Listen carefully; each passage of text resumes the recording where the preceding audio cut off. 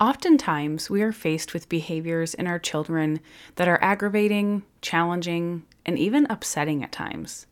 Some days we respond to these behaviors with love and peace and patience, while other days we blow up and overreact. This forces us to ask the question about our children's behavior, but also our own. On today's episode of the Faithful Family Fortress, we ask the question, what is going on in me?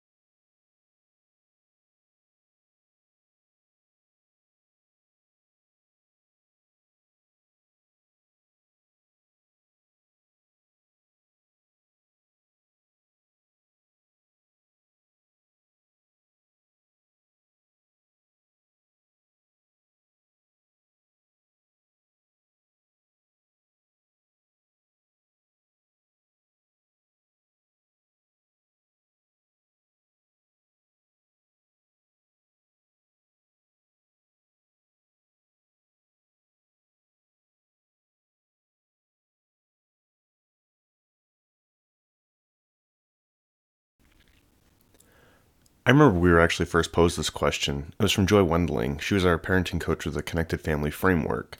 And she said, first, what's going on inside of me? Which was kind of a revelation of a question. I always wondered, okay, if there's something happening with my kid, that's what I need to address right now.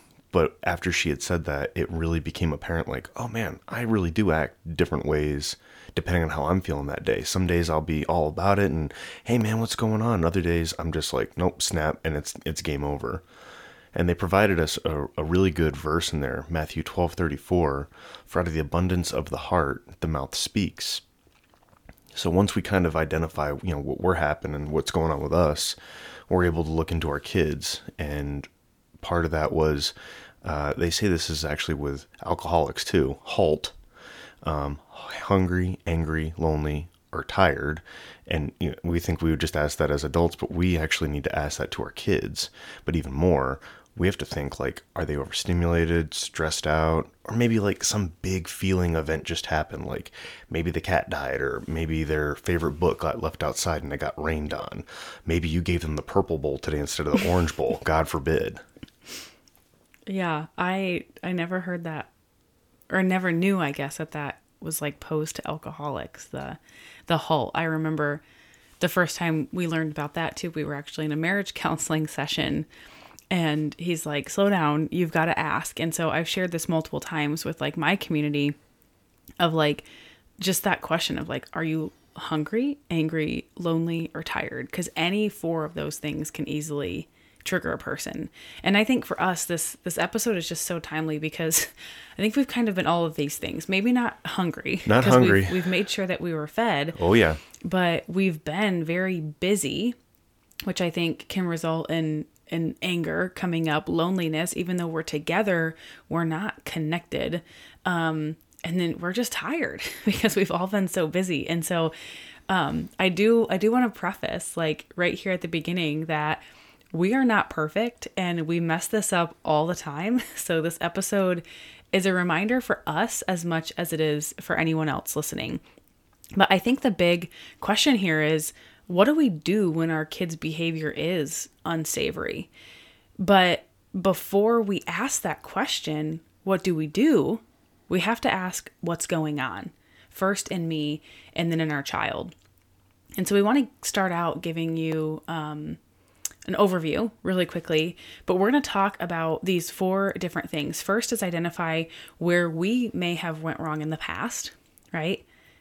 We're going to strategize how to do better. That's number 2. Number 3, we're going to spot when our kids might be emotionally unregulated. And then number 4, we're going to strive to meet those underlying needs. So number 1 is to identify. The number 1 way that we can do this, so number one, is to start with an example of when we might have blown up, right? Thinking about in the past. And this works great to do it when you're not in the moment, right? We're kind of practicing and gathering data, starting out. This is how we're going to get started to be able to implement this process in our lives. And so I'm just thinking about recently, man, like I said, we've been tired and we've been, maybe feeling of loneliness and feelings of anger. And so the other day, this actually happened where I had made a big thing of smoothie and I gave our oldest like a decent amount of smoothie, like a good amount, more than I normally give him. And then I think the baby woke up from a nap. And so then I'm tending to him and I'm changing a diaper and the dog wants to go out and whatever else. And I come back into the kitchen and like, I hadn't drank any of my smoothie, but he drank all of his smoothie. And then he grabs the smoothie container and is trying to pour more smoothie for himself, knocks the cup over, spills smoothie all over the counter, all over the stove, and it goes in that crack between the countertop and the stove. Oh, that's the worst. Yeah. It's impossible to clean. Exactly. It's probably still there.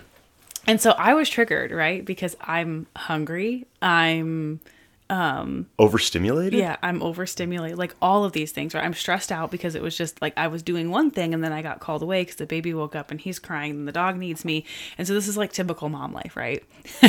Yeah. But it was like, it's just been a season of all of this busyness. And so I know that I was not in a right headspace, but I was just like, what the heck are you doing? Oh my goodness, you made a big mess everywhere. And I was ticked really because he's literally stealing my smoothie. Like I gave him so much smoothie and then he didn't ask for more, right? He's just like helping himself and stealing my own. No, this is righteous indignation, so, which I think is where we get to twist it up. Yeah. So there was so much going on with me, right? But now I'm sitting here and after the fact, even, I went through a different process that we'll probably talk about later on the podcast, on a different episode calling the do-over. But looking back, right, I was able to identify, okay, this is where you went wrong, right? And so I told him, I'm not mad that you made a mess. Like messes just happen. This is part of my life, part of being a mom. I was able to, lean in and ask myself those powerful questions. Like, why did I just respond and behave in that way?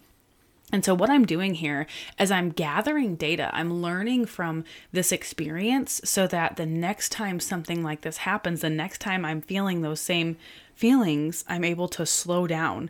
And Lamentations 3 verse 40 says, let us test and examine our ways and return to the Lord.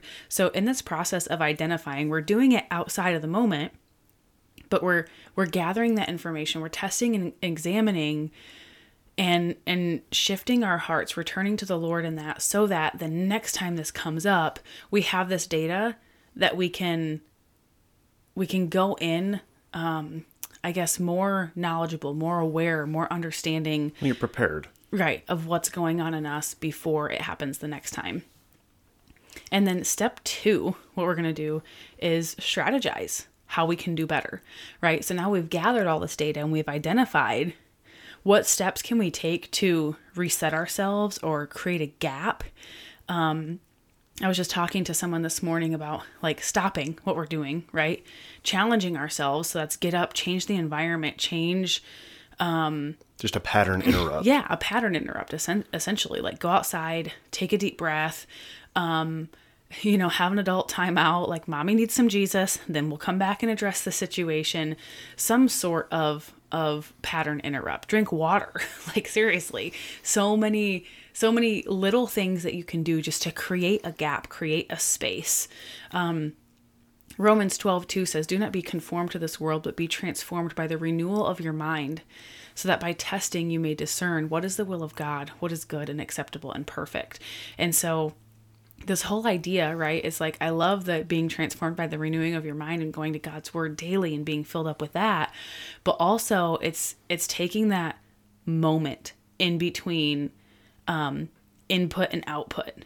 that moment between what's the circumstance and then how are you going to respond to that, taking a moment to check in with your feelings and with your thoughts, right?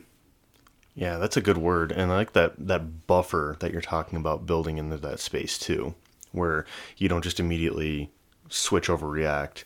There's like a dampened space in between where you can like give yourself just even a moment to mentally process. It's amazing what you can achieve inside of like 5 seconds of deliberate thought. So once you've gotten yourself like into that headspace, the real challenge now is to divert your attention back to your kids and spot that change inside of them, that moment when they go from friendly to feral. I think if you're parents, you know what I'm talking about here. I kind of call it going tilt, like an old pinball machine, where the moment that they go from regulated to just unregulated, and you know that you're not dealing with a rational human being anymore, which happens pretty frequently with little kids. They haven't really been around very long. They're not well practiced at being humans. They need more time for more practice, and that's what we're going to do today. Again, so the first step is to slow down the conversation and then just take consideration into like what is in fact fueling it. And we talked about those whole things before. The next thing you can do once you've kind of slowed things down, just pump the brakes, is you get down on the child's level. This is really important. It creates an intimacy where you're not the overarching authority figure over them. You're down at their level. You're leveling with them. You're trying to meet them where they are. And just meet them with gentleness and just ask them in whatever way is relevant to them, what's going on? This is where your headspace is most important because you need to stay patient because you're dialing back some big feelings in this inexperienced little person. Matthew 18:5-6 says, "Whoever receives one such child in my name receives me, but whoever caused one of these little ones who believe in me to sin, it would be better for him to have a great millstone fastened around his neck and to be drowned in the depths of the sea." Okay, so Jesus said that. It's pretty intense. Right?